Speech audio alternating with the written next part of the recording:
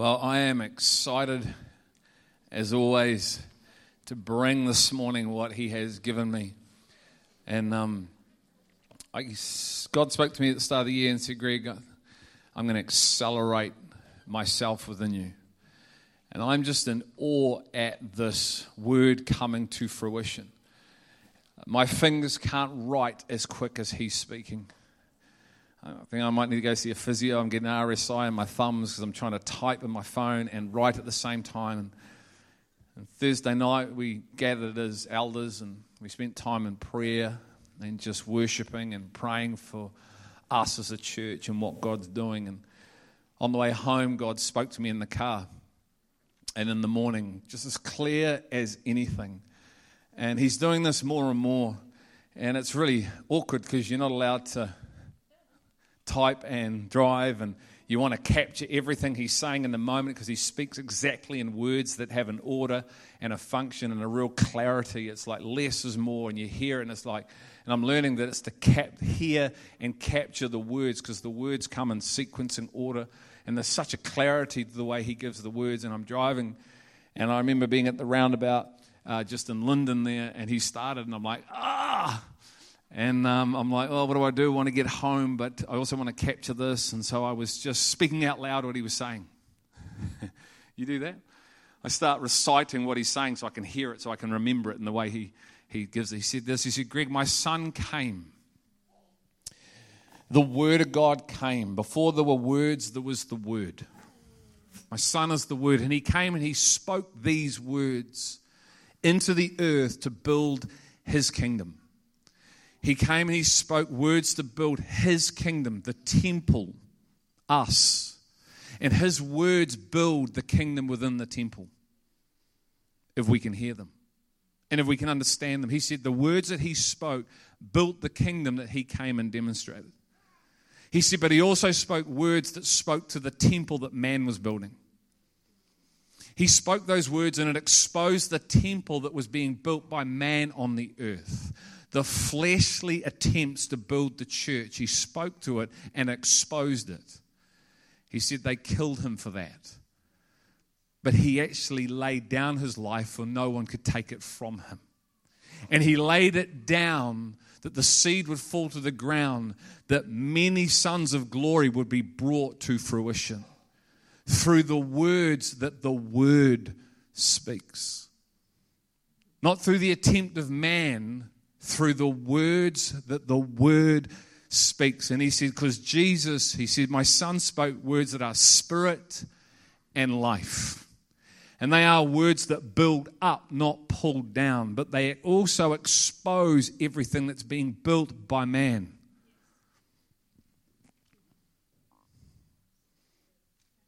And so they killed Him. But He gave His life, that many sons would receive the word that sets the church ablaze. I know this morning I've got a word that will fill you with power and fire if you can hear it. And then you've got to understand it. It's not just about hearing it. It's about hearing and understanding. It's about receiving it in your spirit and then having the Spirit renew your mind that you can understand it and have the mind of Christ so now you can live it. And I'm going to talk about hope. And I pray you can hear, and I pray you would go after. And if you have this hope, I pray you would jump up and do handstands and share it with everyone in the room. Not necessarily while I'm speaking, but you can if you want. And just declare this reality to the rooftops. Faith, hope, and love. Come with me to 1 Peter 1. We're going to unpack the scriptures today, and I am excited, so forgive me if I get even more excited and start doing handstands and cartwheels here before you. How many people know His word will set you ablaze? The truth will set you free. The Bible says the truth will heal. The truth is a person. The person had words. You'll never understand the words unless you know the word. Because the words come from the Word. You cannot separate the words and the Word. In Him is life. So many of us look for life outside of Him. See, life has to come first. In Christ, there is life. Why do we look for life in anything other than Christ? Because there is no life outside of Christ. So why do we look? Why do we look for life in another person? You see, in Christ is life. Who came first? Christ. Then life.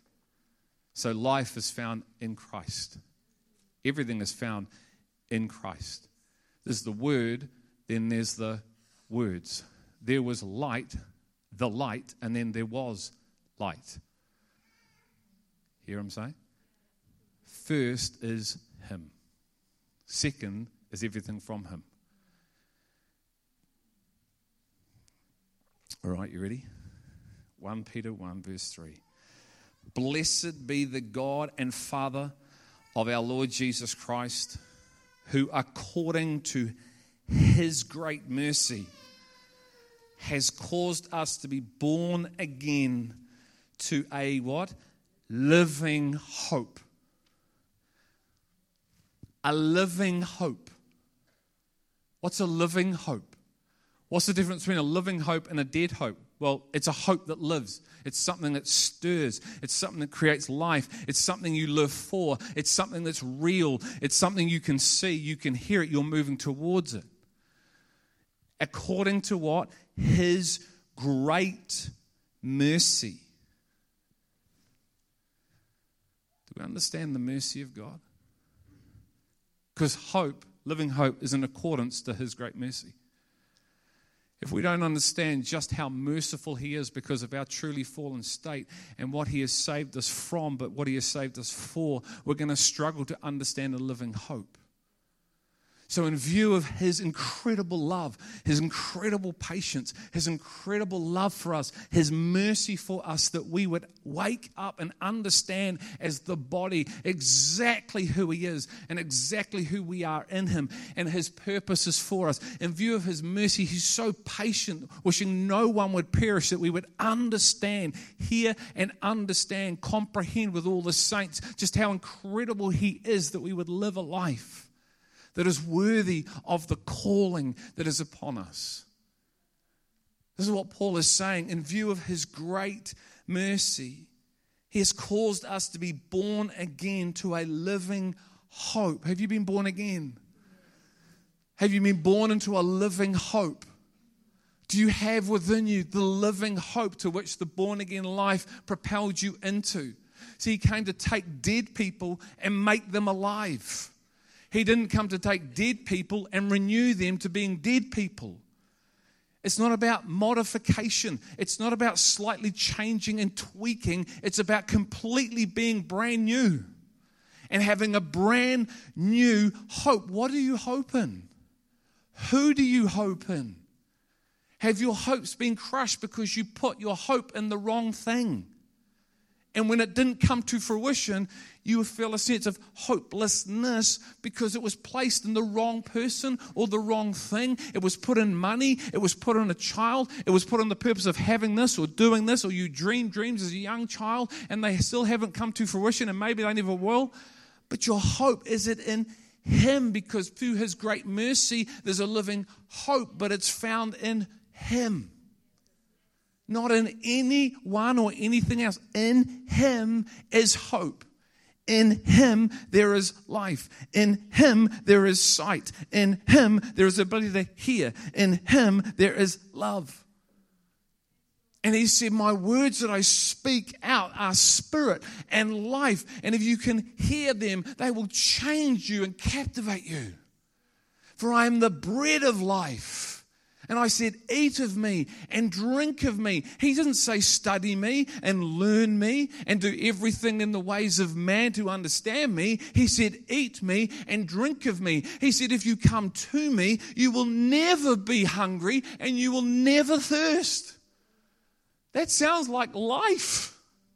And there's a living hope for you and I to have within us. Where does it come through, though? Through the resurrection of Jesus Christ from the dead. So the living hope comes from the resurrection of Christ through the dead. No wonder Paul said, I want to know the power of the man's resurrection. Everything was completed at the rising of the sun. It is finito. The word is tetelestai, which means finished, complete in Greek. It's a done thing. This living hope was found in the resurrection.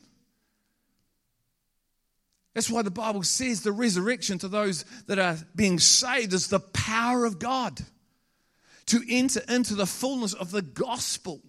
That the gospel would bring me into a living hope. A living hope. It's got a heartbeat. It lives. Are you hungry to know what it is? Because the Bible tells you what it is. And it's contained in Jesus from the dead. Did he not give his life that we would experience life? Did the seed not have to fall to the ground that you and I would be recipients of his life? Did he not send the Holy Spirit as his partner in crime to bring the church into the fullness of hope, faith, love? Are they not the core stabilizers of our relationship with God? Yes, being the greatest is incorruptible love, incorruptible hope, incorruptible faith. It's supernatural. There's nothing natural about the gospel. It's supernatural. It's from another realm. And yet it visits earth, and it's continuing to go out among the airwaves of earth for the church to hear. You and I have been given the Holy Spirit that we would know the mysteries and receive them by the ability to hear them and see them and then live them out.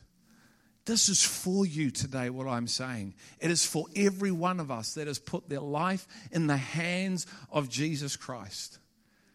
It's his will for you to know it and to receive it and to live from it. He died for you to know a living hope. He gave his life, a resurrected life. They couldn't hold him down. There was nothing that can hold him back. He defeated death that you would know the fullness of life in him and you.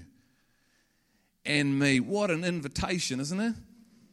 It says, look, the resurrection of Jesus Christ from the dead to obtain an inheritance. Obtain an inheritance. So through the resurrection, there's the obtaining of an inheritance. Are we tracking? Do you want to know what your inheritance is? Woo, which is imperishable, unshakable. No one can come and nick it from you if you know what it is. You may not know what it is, so you're unaware of the unshakable inheritance that awaits you. It's sitting in your bank account untapped. Like we've said, it's like having $10 million and not even knowing it's there. So you're not tapping into what is there, and it's now. And it's the future. And it's the future, and it's now. It's a living hope. An inheritance which is imperishable and undefiled and will not fade away. Heaven and earth are passing away, yes? My body is perishing, yes? I'm working to try to keep it together, but it's perishing. The Bible says that my outer man is decaying, but my inner man is going from what? No, strength to strength. I've already gone from one glory to another. Okay, I've already gone from the old to the new. The glory's not going from strength to strength. Sorry, from glory to glory. I'm in the glory of God. It's the strength, my inner man, that goes from strength to strength to strength to strength. What? Through hearing the word. Not the words, the word, the message behind the message. Receiving this living hope, and you will go from strength to strength. You will run out the door prophesying and proclaiming the hope that I've received in Jesus. It is living. It changes us. It has an impact on the inside of us. It's changing my mind. It changes my heart. It changes my posture, my positioning, my passions, my priorities. All start to change. Why? Because of a living reality that's found where? Through the resurrection.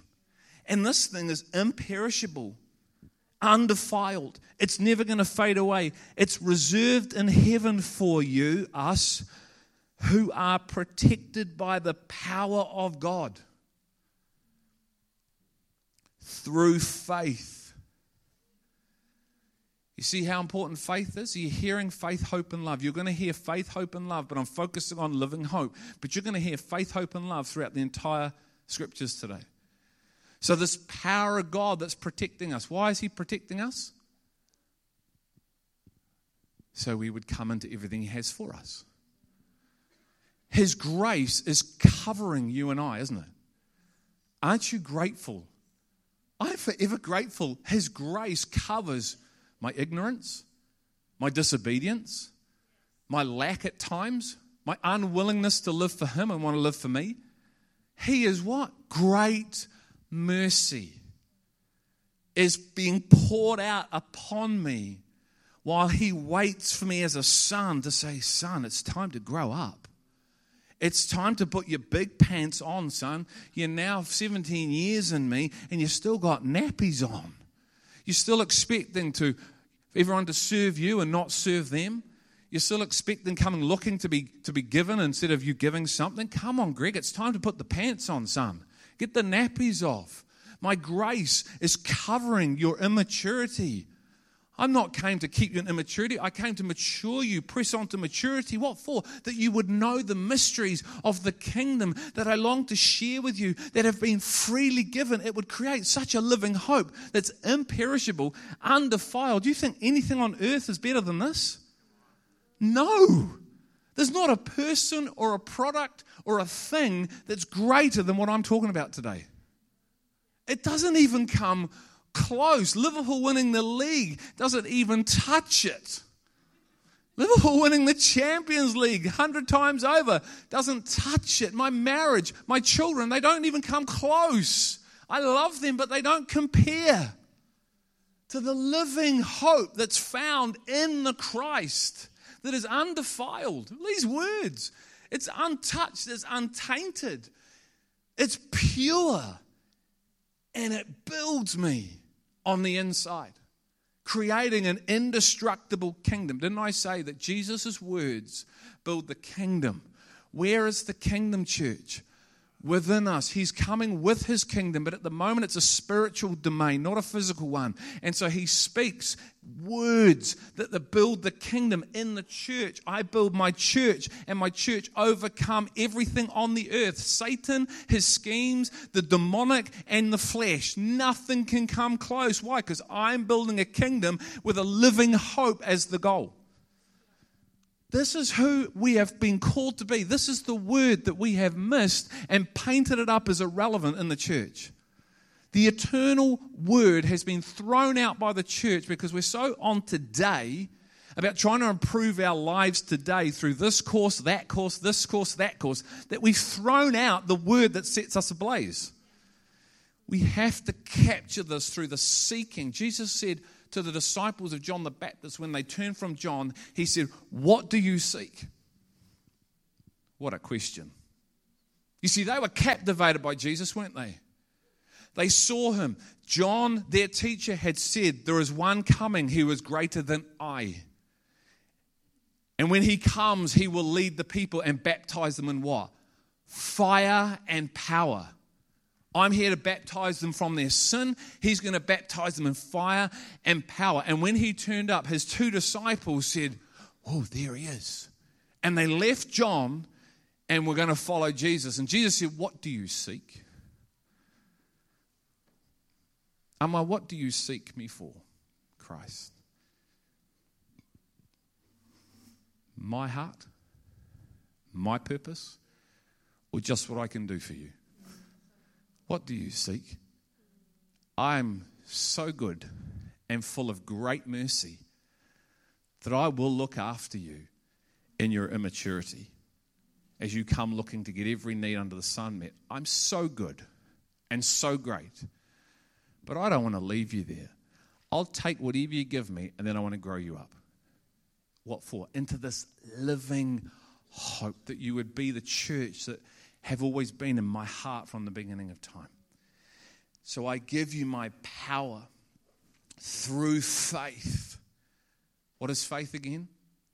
The ability to see what is in, to have a conviction of what you're looking at in the Spirit. It's eyes to see what is in the unseen. I protect you with my power. My power propels you into this so you can start to see who you've been called to be, which creates a living hope. It's all about the ability to see. If we can't see it, we can't live it. Do you understand that? When Elijah was with his servant on the hilltop, what did Elijah see when the armies were surrounding? The angels. What couldn't the servant see? The angels. He started to panic. Elijah said, open his eyes that he could see who's in our team. Whole different perspective now is brought into light, isn't it? When you can see, whoa, you guys are in trouble. I was in trouble. We were in trouble. Now you're in trouble because the boys just turned up. But if you can't see and you're looking at the enemy, the large number of enemy, you're in trouble, aren't you? Because now you have another perspective. But the true perspective that you can't see, which is right in front of you, is you have 1,000 legions of angels protecting you with power. The power of God is protecting us, what for? To bring us into living hope. Not for us just to live our lives underneath it.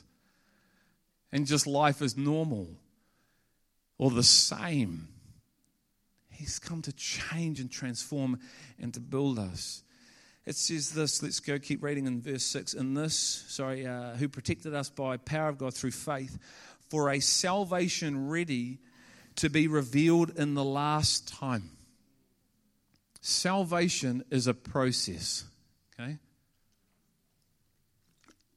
It is not in completion a one-off event. It's an event when you get justified. Then the salvation is an entire process of transformation, as your bridal preparation. We're going from strength to strength, yes. We're going from one measure of testimony to another, of the change of the life the Word is doing within us. We, as the church, are the people to be bringing living testimony daily of the transformation Jesus is doing within us. If anyone is comfortable with change, it's to be us. If we're not changing, guys, we're outside of the design. We're not positioning ourselves to be built, because he says, I come to build my church and my church overcome the gates of Hades. So we have to know what the building patterns of heaven are, and then we have to surrender our lives and place ourselves under those things so we can be truly built and come into the life.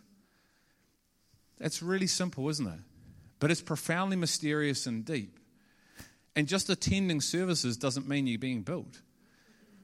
Just praying and reading the Word doesn't mean there's any building work going on. If there's no change, there's no building work. Yeah? The blood of the Lamb, which is the resurrection, creates testimonies. So the blood of the Lamb has power. If you drink my blood, you'll have life within you. That will bring testimonies of not just the day I received Christ, the continuous testimony of the transformation of my entire life. And I will no longer what? Love my life even to death. So there's your process. 1, 2, outcome. Don't chase the outcome, chase the blood of the Lamb. In Him is life. We chase life, not Him. Why? Because we're wired to chase the outcome. So through salvation, ready to be revealed at the last time, He's coming back, yes? Are we ready? Are we going to be the changed church? Do we even understand this stuff? Hear and understand. He says, be ready, be ready, be ready, be ready, be on the alert, be on the alert, be on the alert. Why are you sleeping? Why are you sleeping? Why are you sleeping? Now, why are you chopping off ears? Why are you chopping off ears? Why are you chopping off ears? That's not what I'm asking. It's not what I'm asking. Why are you doing that? Why are you doing that? Be ready, be prepared, okay? He's screaming this. Listen to this. You ready? In this, what? The inheritance. So in obtaining the inheritance, you ready? You greatly rejoice. Do you want to know where praise and worship comes from? Knowing Him and who you are in Him. You'll greatly rejoice when you understand the living hope that you've been born for and you've obtained the inheritance. You can't contain. Why? Because the truth sets you free. The truth will do what it says to do. What does it say? Anyone that comes to me will never go hungry, and who believes in me will never be thirsty. Do you think you're going to celebrate that if that's your life? It's undefiled. It's indestructible. It's unshakable. A pillar that supports the truth. You're going to praise like you've never praised. We touched heaven. Heaven touched earth for about 5 minutes last Sunday. Who was here? Did you notice the difference? Did it impact you in a different way? I want that to be every time we gather. And that's fully possible. Something shifted, man. I looked up. I may have my eyes closed. I was here. And I could hear this sound that I've never heard before. I believe there was angelic presence here singing with us. And as I looked up, I saw people who don't normally do this. I heard people that were singing that normally don't sing, because you see a lot from here. And it's not a judgment thing, because I don't judge. I don't know your heart. So you could be, but people were doing stuff they don't normally do. They'd stepped out of their normality, their humanity, and we were in somewhere. He was here. There was something happening. It was about 5 minutes. I didn't know what to do. Oh, what do you do from here? I don't know. I don't want to stuff it up though. That is to be every time we meet. 1-on-1, 1-on-12, 1-on-3, when we turn up on a Sunday. Why? Because the presence lives here waiting to engage. But see, if we don't really know Him, if we don't know who we are, then we just sort of come with this sort of apathetic ho-hum, oh yeah, I don't know, go through the motions and go home again. But there's a reality for us, an inheritance that we've obtained, which is greatly rejoice, even though for a little while, if necessary, you have been distressed by various trials. See what it trumps? Trumps life. This stuff puts life into perspective. This living hope goes, that momentary light affliction, what to, compared to that? If you don't have something to compare it to, it's a hell. You lose a loved one and you've got nothing to compare that to, it's hell, isn't it? I lost my father in 2009. I celebrated because I have something greater to compare it to. My father, who was in physical pain, went to be with his maker. I celebrated his life. I cried from my head. My heart has never felt loss. That's weird, isn't it? I love my dad. Do you not love your dad, Greg? I love my dad, but my heart never felt lost because my love was full. My heart was full with the love of the Father. So there was no loss. There was not a loss out of my heart. I cried from my head. I celebrated my dad was in glory. What does it say? Don't mourn like those that have no hope. Let the living hope define your mourning. There's nothing wrong with mourning. Please hear me. But is our mourning defined by our living hope? So we go through things, but compared to what he's saying, it's like, let's greatly rejoice for a little while. He says this, so that the proof of your faith, you got some evidence to back up your life. Have you got evidence? The proof that you're what? In Christ. He's coming looking for proof, isn't he? He gave talents and came back and said, what did you do with it? Where is the evidence that you serve me? Oops. He's going to ask the same thing of you. Are you aware of this? He's going to call it out on a judgment day, and he's going to say, I gave you this, this, this. I placed you here, here, here. And what did you do with what I gave you? Where is the proof of the evidence that you were in me and I was in you? Now, his great mercy is covering us while we're growing, isn't it?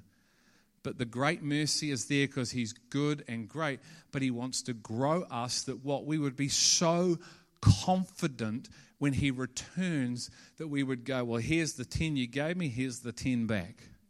Why? Because I was in love with you, under your covering. I loved your brothers and sisters, my family, and I laid my life down for them. I heard the word, received the word, accepted the word. The word built me, and I was able to live the life you called me to. Father, I have done your will. Not through my strength or ability, through hearing, receiving a living hope, faith, hope, and love. I received, it changed me, I shared it, and I lived it to the best I could. He goes, well done. I hope we all will be confident on the day. And I hope we're all calling on his return to come. I want to get out of here. But there are things that I know God has me to do before I go. So I live in this tension of going, actually, it would be greater if I went, but actually for me staying, it's going to be more blessed for me to stay and work out what he has for me to work out. But I long to be with you. I long to be in your glory with you and to experience you. I am confident. Not because I have anything of me to be confident in, but I have his word. And his word is performing its work. Proof of your faith being more precious than gold, which is perishable, even though tested by fire, this is your faith, may be found to result in praise and glory and honor. Is our faith creating praise, glory, and honor? Is what I'm seeing that's in God, the inheritance that I have, creating a praise? Is my life full of worship 24/7? Not just when the music team hit the right chord at the right song at the right time. Oh, they missed that drum beat, they missed that fill. That was the wrong key, so I can't praise today. You're backing on the wrong horse there. He creates praise. He creates thanksgiving. It's irrelevant what happens here if he's here, if he's in you. There's grace for that stuff. Oh yeah, we want to perfect the gift and we want to do well with what he's given us, but that's not going to hinder me because it's not based on that. It's based on living hope. It's based on a living Christ.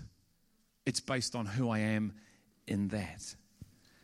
He goes on, he says, at the revelation of Jesus Christ, and though you have not seen him, you love him.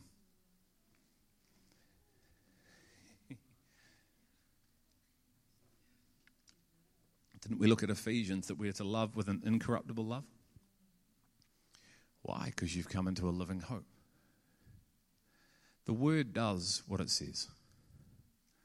It's so simple, but it's powerful.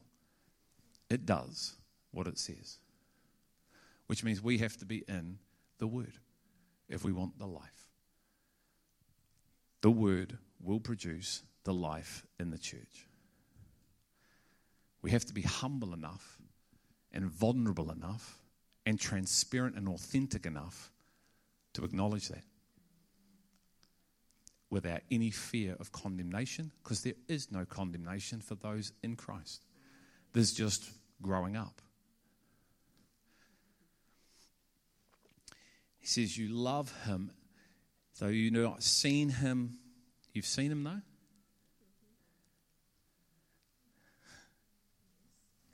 How do you love him if you haven't seen him?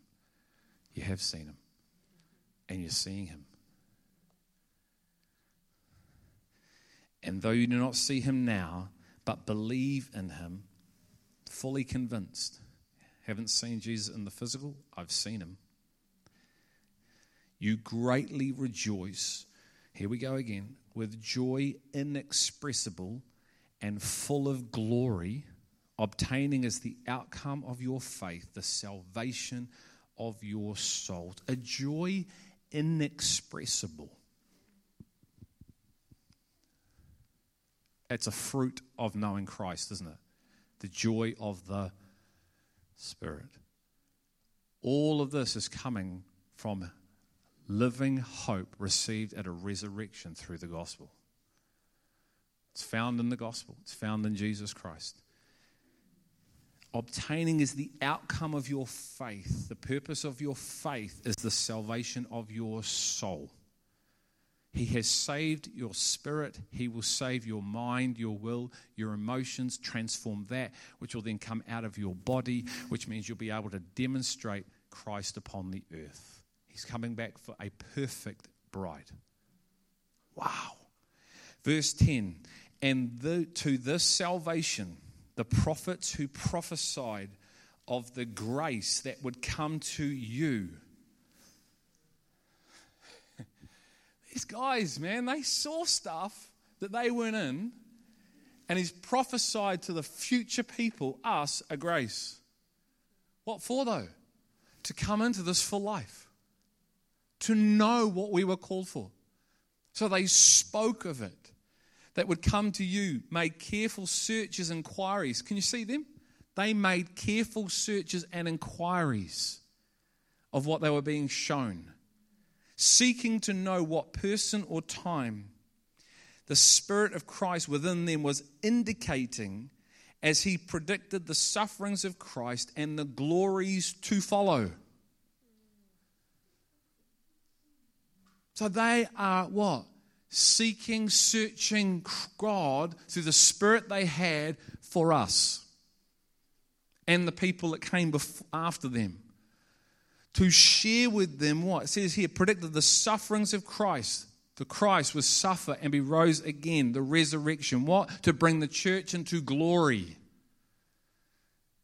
Glory in the church. Ephesians. Jesus said, I give you my glory. I give you the fullness of my life in you. Is that our revelation? Is that our revealed position? Through the resurrection, he comes to bring the glories to follow. Yeah? Wasn't going to happen in those days, was it? The fulfillment came when the Christ came, didn't it? I take the law, the Psalms, and the prophets, and they are all in me. I fulfill the whole lot. So it is not now in knowing facts. It is not in principles. It is not knowing Jewish culture, custom, rules, regulations, anything of the flesh. It is now found in the Christ. Period. Boom. Drop the mic. That's why Paul said, I have faith in who? All that stuff? No, Jesus Christ. It's all built on who? Jesus Christ. Where's a living hope? In Jesus Christ. Do you know Jesus Christ? You'll get everything. What do you seek? Man, this is amazing. It was revealed to them, verse 12, that they were not serving themselves. Whew. You like that one? But you. Other people laying down their lives for you. Isn't that what 1 John 3:16 says? Funny, eh? John 3:16 is God sent his son, who he loved, to lay his life down for the church. 1 John 3:16 says the church is to lay it down for life for one another. Isn't that cool? Put a one in front. Oh, that sounds like two becoming one, doesn't it? How much laying down of our lives is happening for one another here? How much of our seeking and our prayer and our reading of the word is not for ourselves but for our brothers and sisters? How much of our lives are given over? How much of our thought process even think like this? It ain't about me. I live for you. I spend hours and hours and hours. We spend hours, a person spends hours in prayer and meditation in the word for someone else. And the byproduct is that is they receive. Is that the way we live, guys?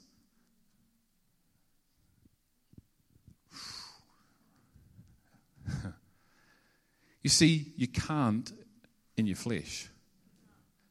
It's impossible. You will live for you because you're designed to live for you if you're still living out of your flesh. But if you know this living hope I'm talking about, this salvation, this inheritance that is to be obtained, you know what happens? You start living. Firstly, you walk with him, and then you live for him and others. It's just a natural outcome because his word sets you free. This is what he's saying, not serving themselves, but you in these things which now have been announced to you through those who preach the gospel to you by the Holy Spirit sent from heaven, things into which angels long to look. So they're not serving themselves, but the church. And these things which now have been announced to the church through those who preach the gospel to you by what? Their own understanding? No. Their own ability to understand words? No. Through their relationship with the Spirit, who is their teacher, who reveals to the one who's preaching the gospel what to speak. Because the teaching was not of Jesus, it was of his Father. If Jesus needed the revelation of his Father's teaching, do you think I do? Do you think I can learn that? Do you think I can study that? Do I think I can study the Hebrew and the Greek and I will know what to preach? No. It comes through the revelation of the Holy Spirit. It's so clear. I don't know why the church doesn't get this. The Bible says that Jesus, the Holy Spirit, God, is to be the teacher of the church. Now, he uses a man or a woman, but if the man or woman has not received revelation, keep your mouth closed because you'll preach your version of something and it has no life on it. So he says the Spirit gave us the things that are freely given. That's how you have the mind of Christ. If the Holy Spirit is renewing your mind, up until that point, you have the potential to. So it's the Spirit of God that teaches man the ways of God, the truth of God. And then the man or the woman then comes and delivers the utterances of heaven. 1 Peter 4:11. Nothing more, nothing less. Revealed manna from above. Spoken into the earth like the prophets did. And it's these things the angels long to look into. That alone should grab me. Angels don't know the stuff that I'm supposed to know.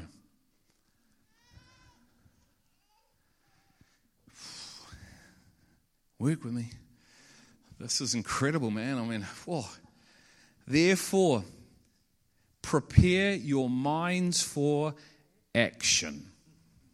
Do you know where this is won and lost?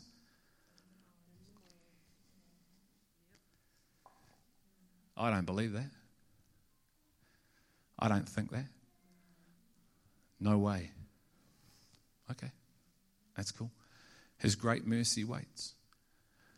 If it's of him, it will be. Prepare your minds for action. Keep sober in spirit.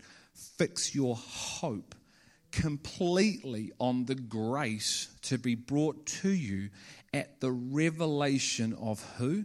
Jesus Christ. Fix your hope completely on the grace. We have been saved by grace. Your whole life is being graced by above to bring you into everything God has for us is by grace. It's not by my human effort. It's not by my human strength. It's not by my human ability because I've got an IQ that blows everyone out the water. It is only through grace. Which means I need to be what? Humble. See, this absolutely smacks the face of pride that still exists in every heart. It comes up and it goes, hello, I'm humility, and today you're exposed for what you truly are. Surrender to me. What does pride do? Gets out the sword. Nah, my way's better than yours.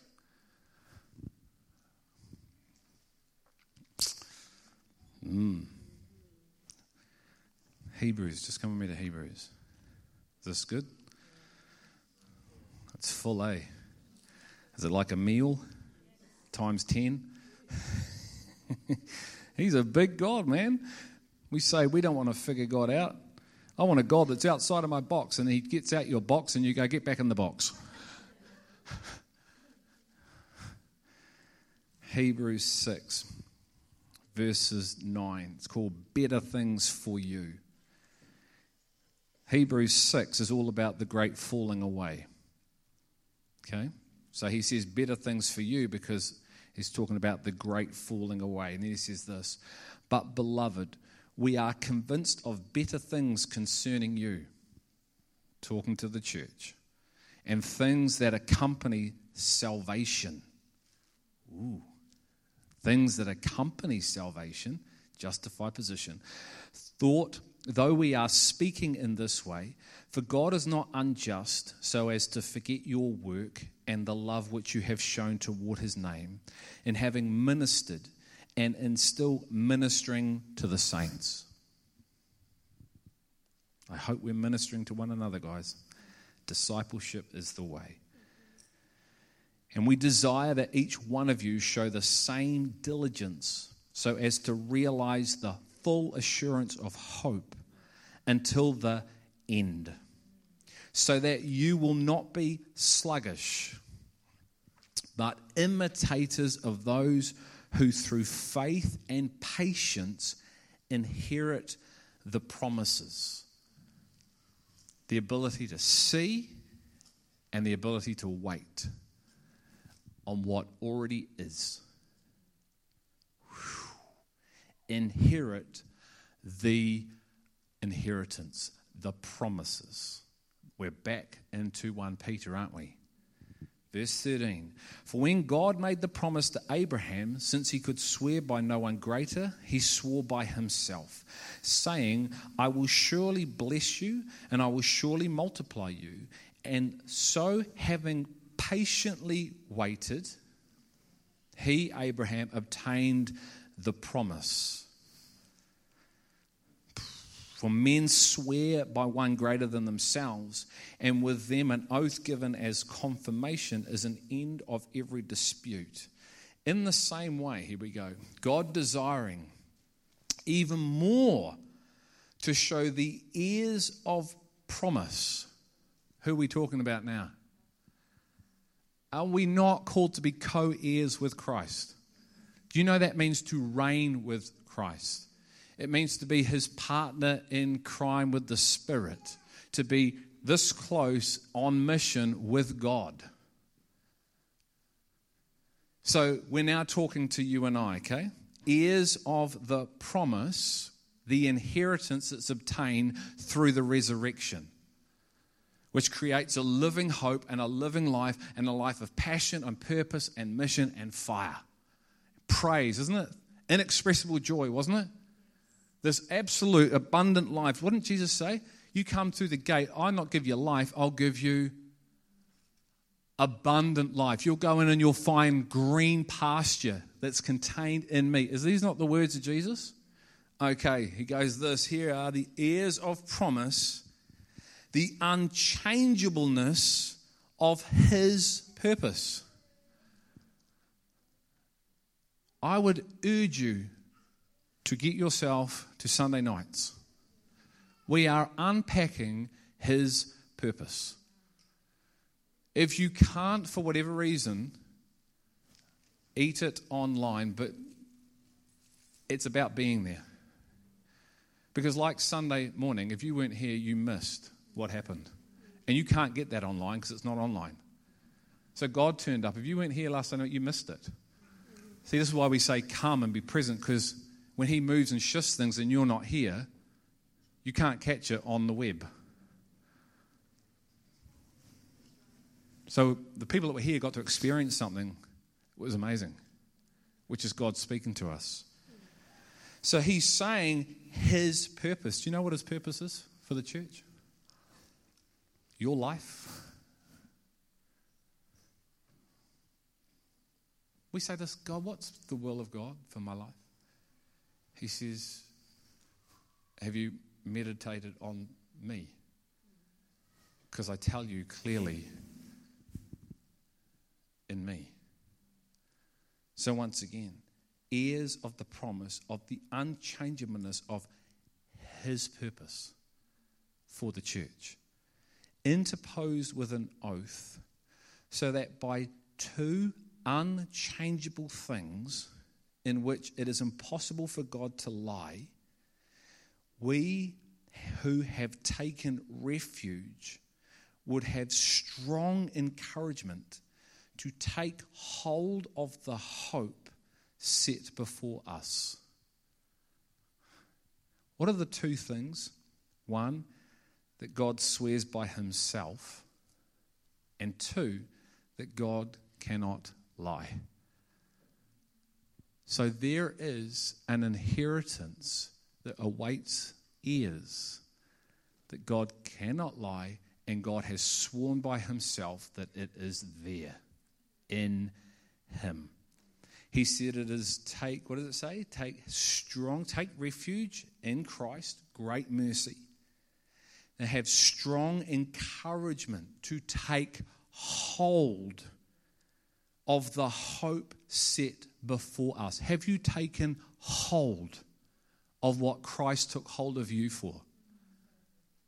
Philippians 3, Paul said, I have not yet taken hold of what I have been taken hold of for.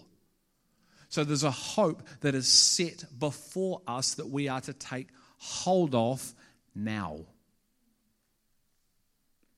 Living hope. This hope, which is in Christ, it's Christ's purpose, and my life in that.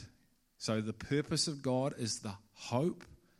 The inheritance that's in Christ is the hope. This hope we have as an anchor of the soul.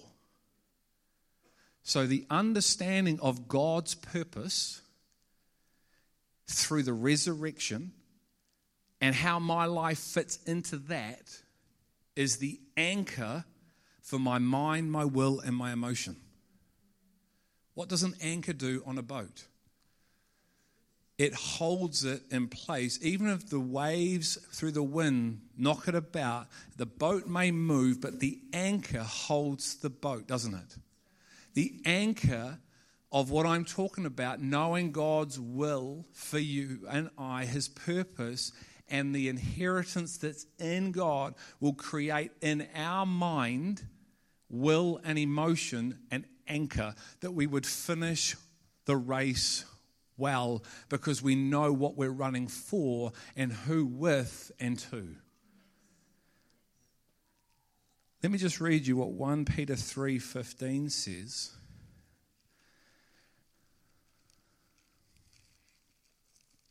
There's a lot in Peter. See, he grew up, eh? After chopping ears off, the man grew up. Listen to this. But sanctify Christ as Lord in your hearts, always being ready to make a defense to everyone who asks you to give an account for the hope that is in you. Yet with gentleness and reverence you would do this. Be ready to give a defense to everyone who asks you to give an account for the hope that is in you. A living hope. In and out of seasons. It's not about seasons. Am I ready? If someone asks me, can I give them a living hope answer? Let me tell you about the purposes of God.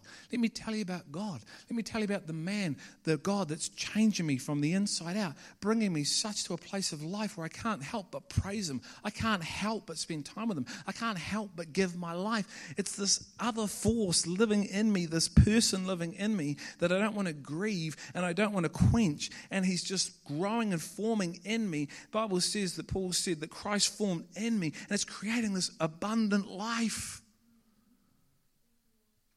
And it's sealed in blood that God has said it would happen and God does not lie. Listen to this. This hope we have as an anchor for the soul, a hope both sure and steadfast, and one which enters within the veil where Jesus has entered as a forerunner for us, having become a high priest forever according to the order of Melchizedek. So the veil got torn, yes? And Christ went through the veil, didn't he, into the Holy of Holies. He is the priest of Melchizedek.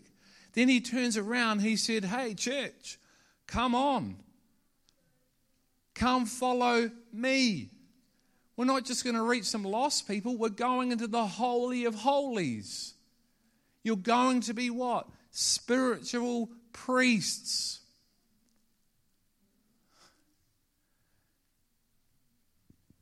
Of the order of who? Melchizedek. Did Melchizedek have any physical bloodline? Was he a physical bloodline? No. Was there any priest that came out of the tribe of Judah? No.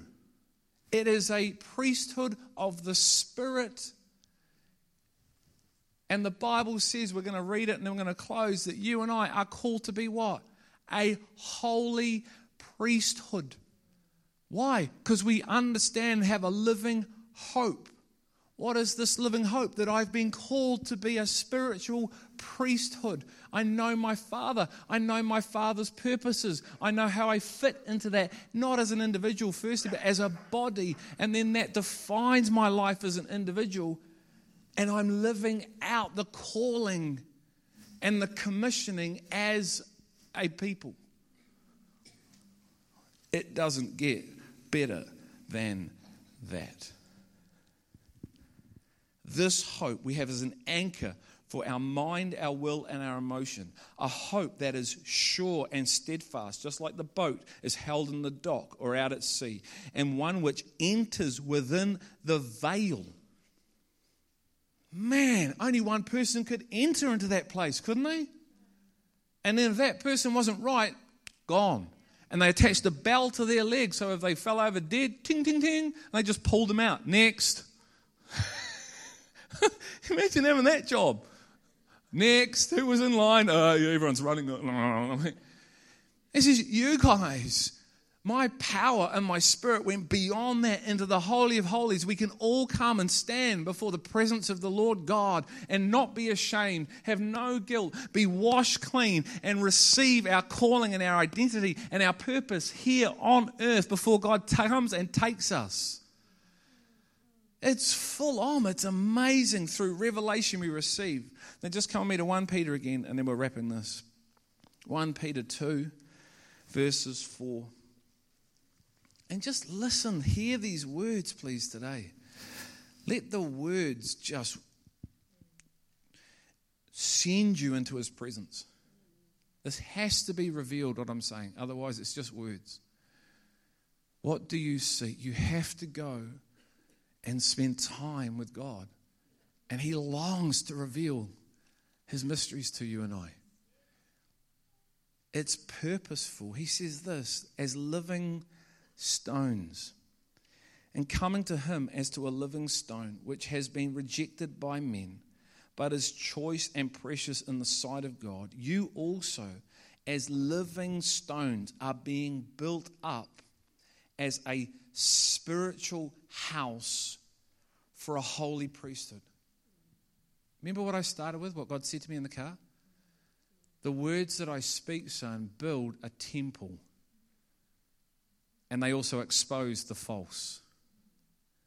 They build the kingdom within my church, heart and mind.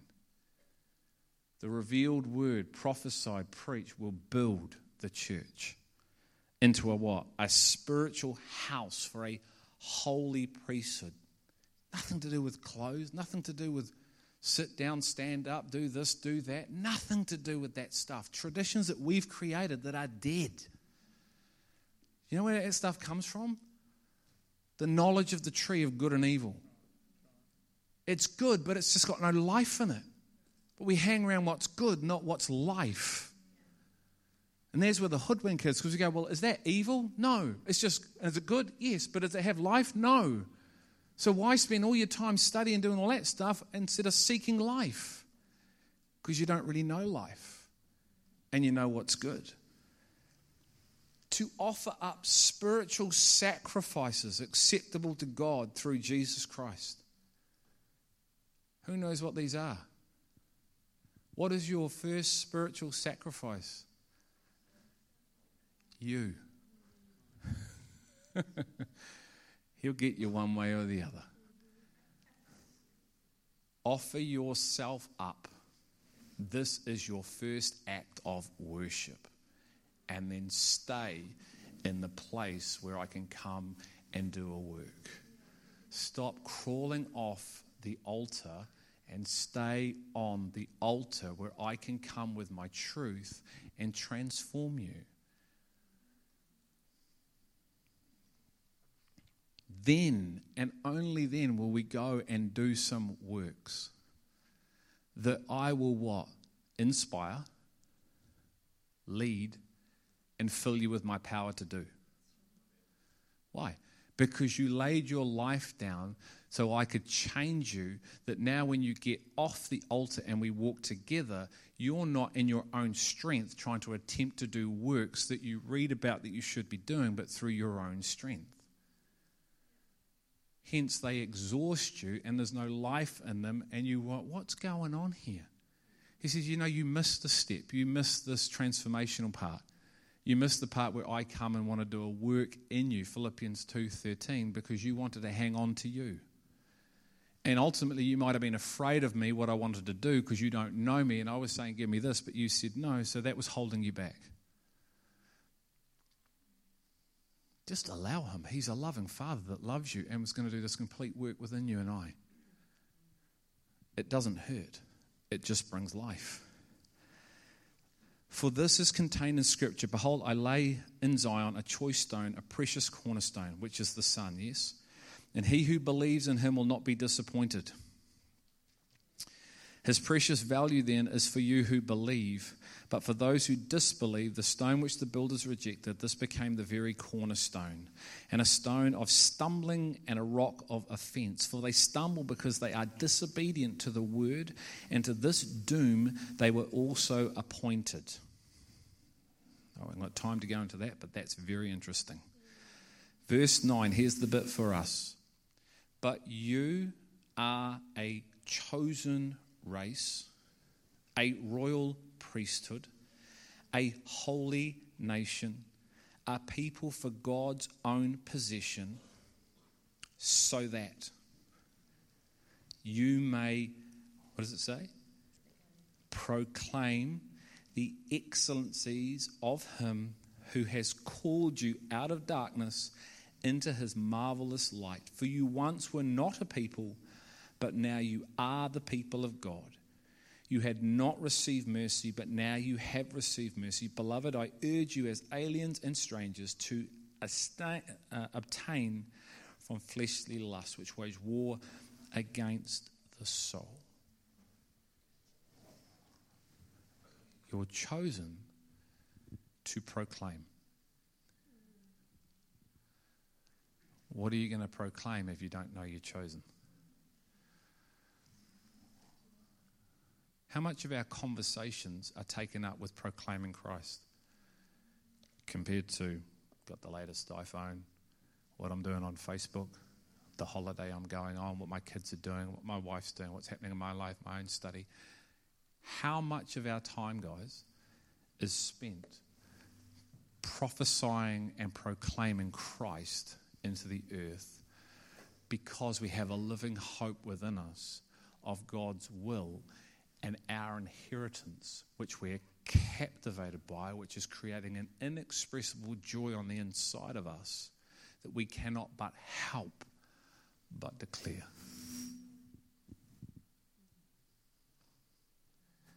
It's big, eh? But it's possible. Did you know that? If you're taking notes, maybe write this out. It's big, but it's possible. It's big, huge, but it is possible in God. So I pray you've received an aspect, something of him today that has stirred you to want to seek him. And that you wouldn't leave here going, that was a really nice message. But you would say,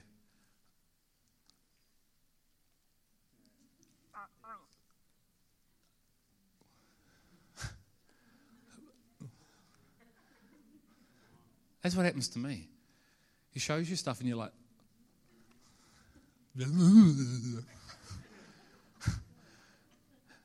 you're like, give me some time. Okay. Father, I thank you for today. And I pray, Father, that we would seek you with all we have, to come into all you have for us, that we would know this living hope that would absolutely grab our spirit, our soul, and our body, and would change us and align us and send us on a completely different path, if that's what we need today, into you. I thank you that you are bigger than us. I thank you that we can't put you in a box, Father. I thank you you're so outside of our capability and ourself to understand you, but with your Spirit that you have sent to lead us, we can know the mysteries, we can live the mysteries out. They can be revealed mysteries, they can be living knowledge that we have, promises that are of who we are, and that changes us to be the demonstration of the church you long to see and have longed to see for 2,000 years upon this earth. We surrender again our lives today. We position ourselves and acknowledge, Father, our absolute dependency upon you and our interdependency on one another, to receive from you and each other your word that grows us, the bread that we eat and the blood that we drink. In Jesus' name, amen.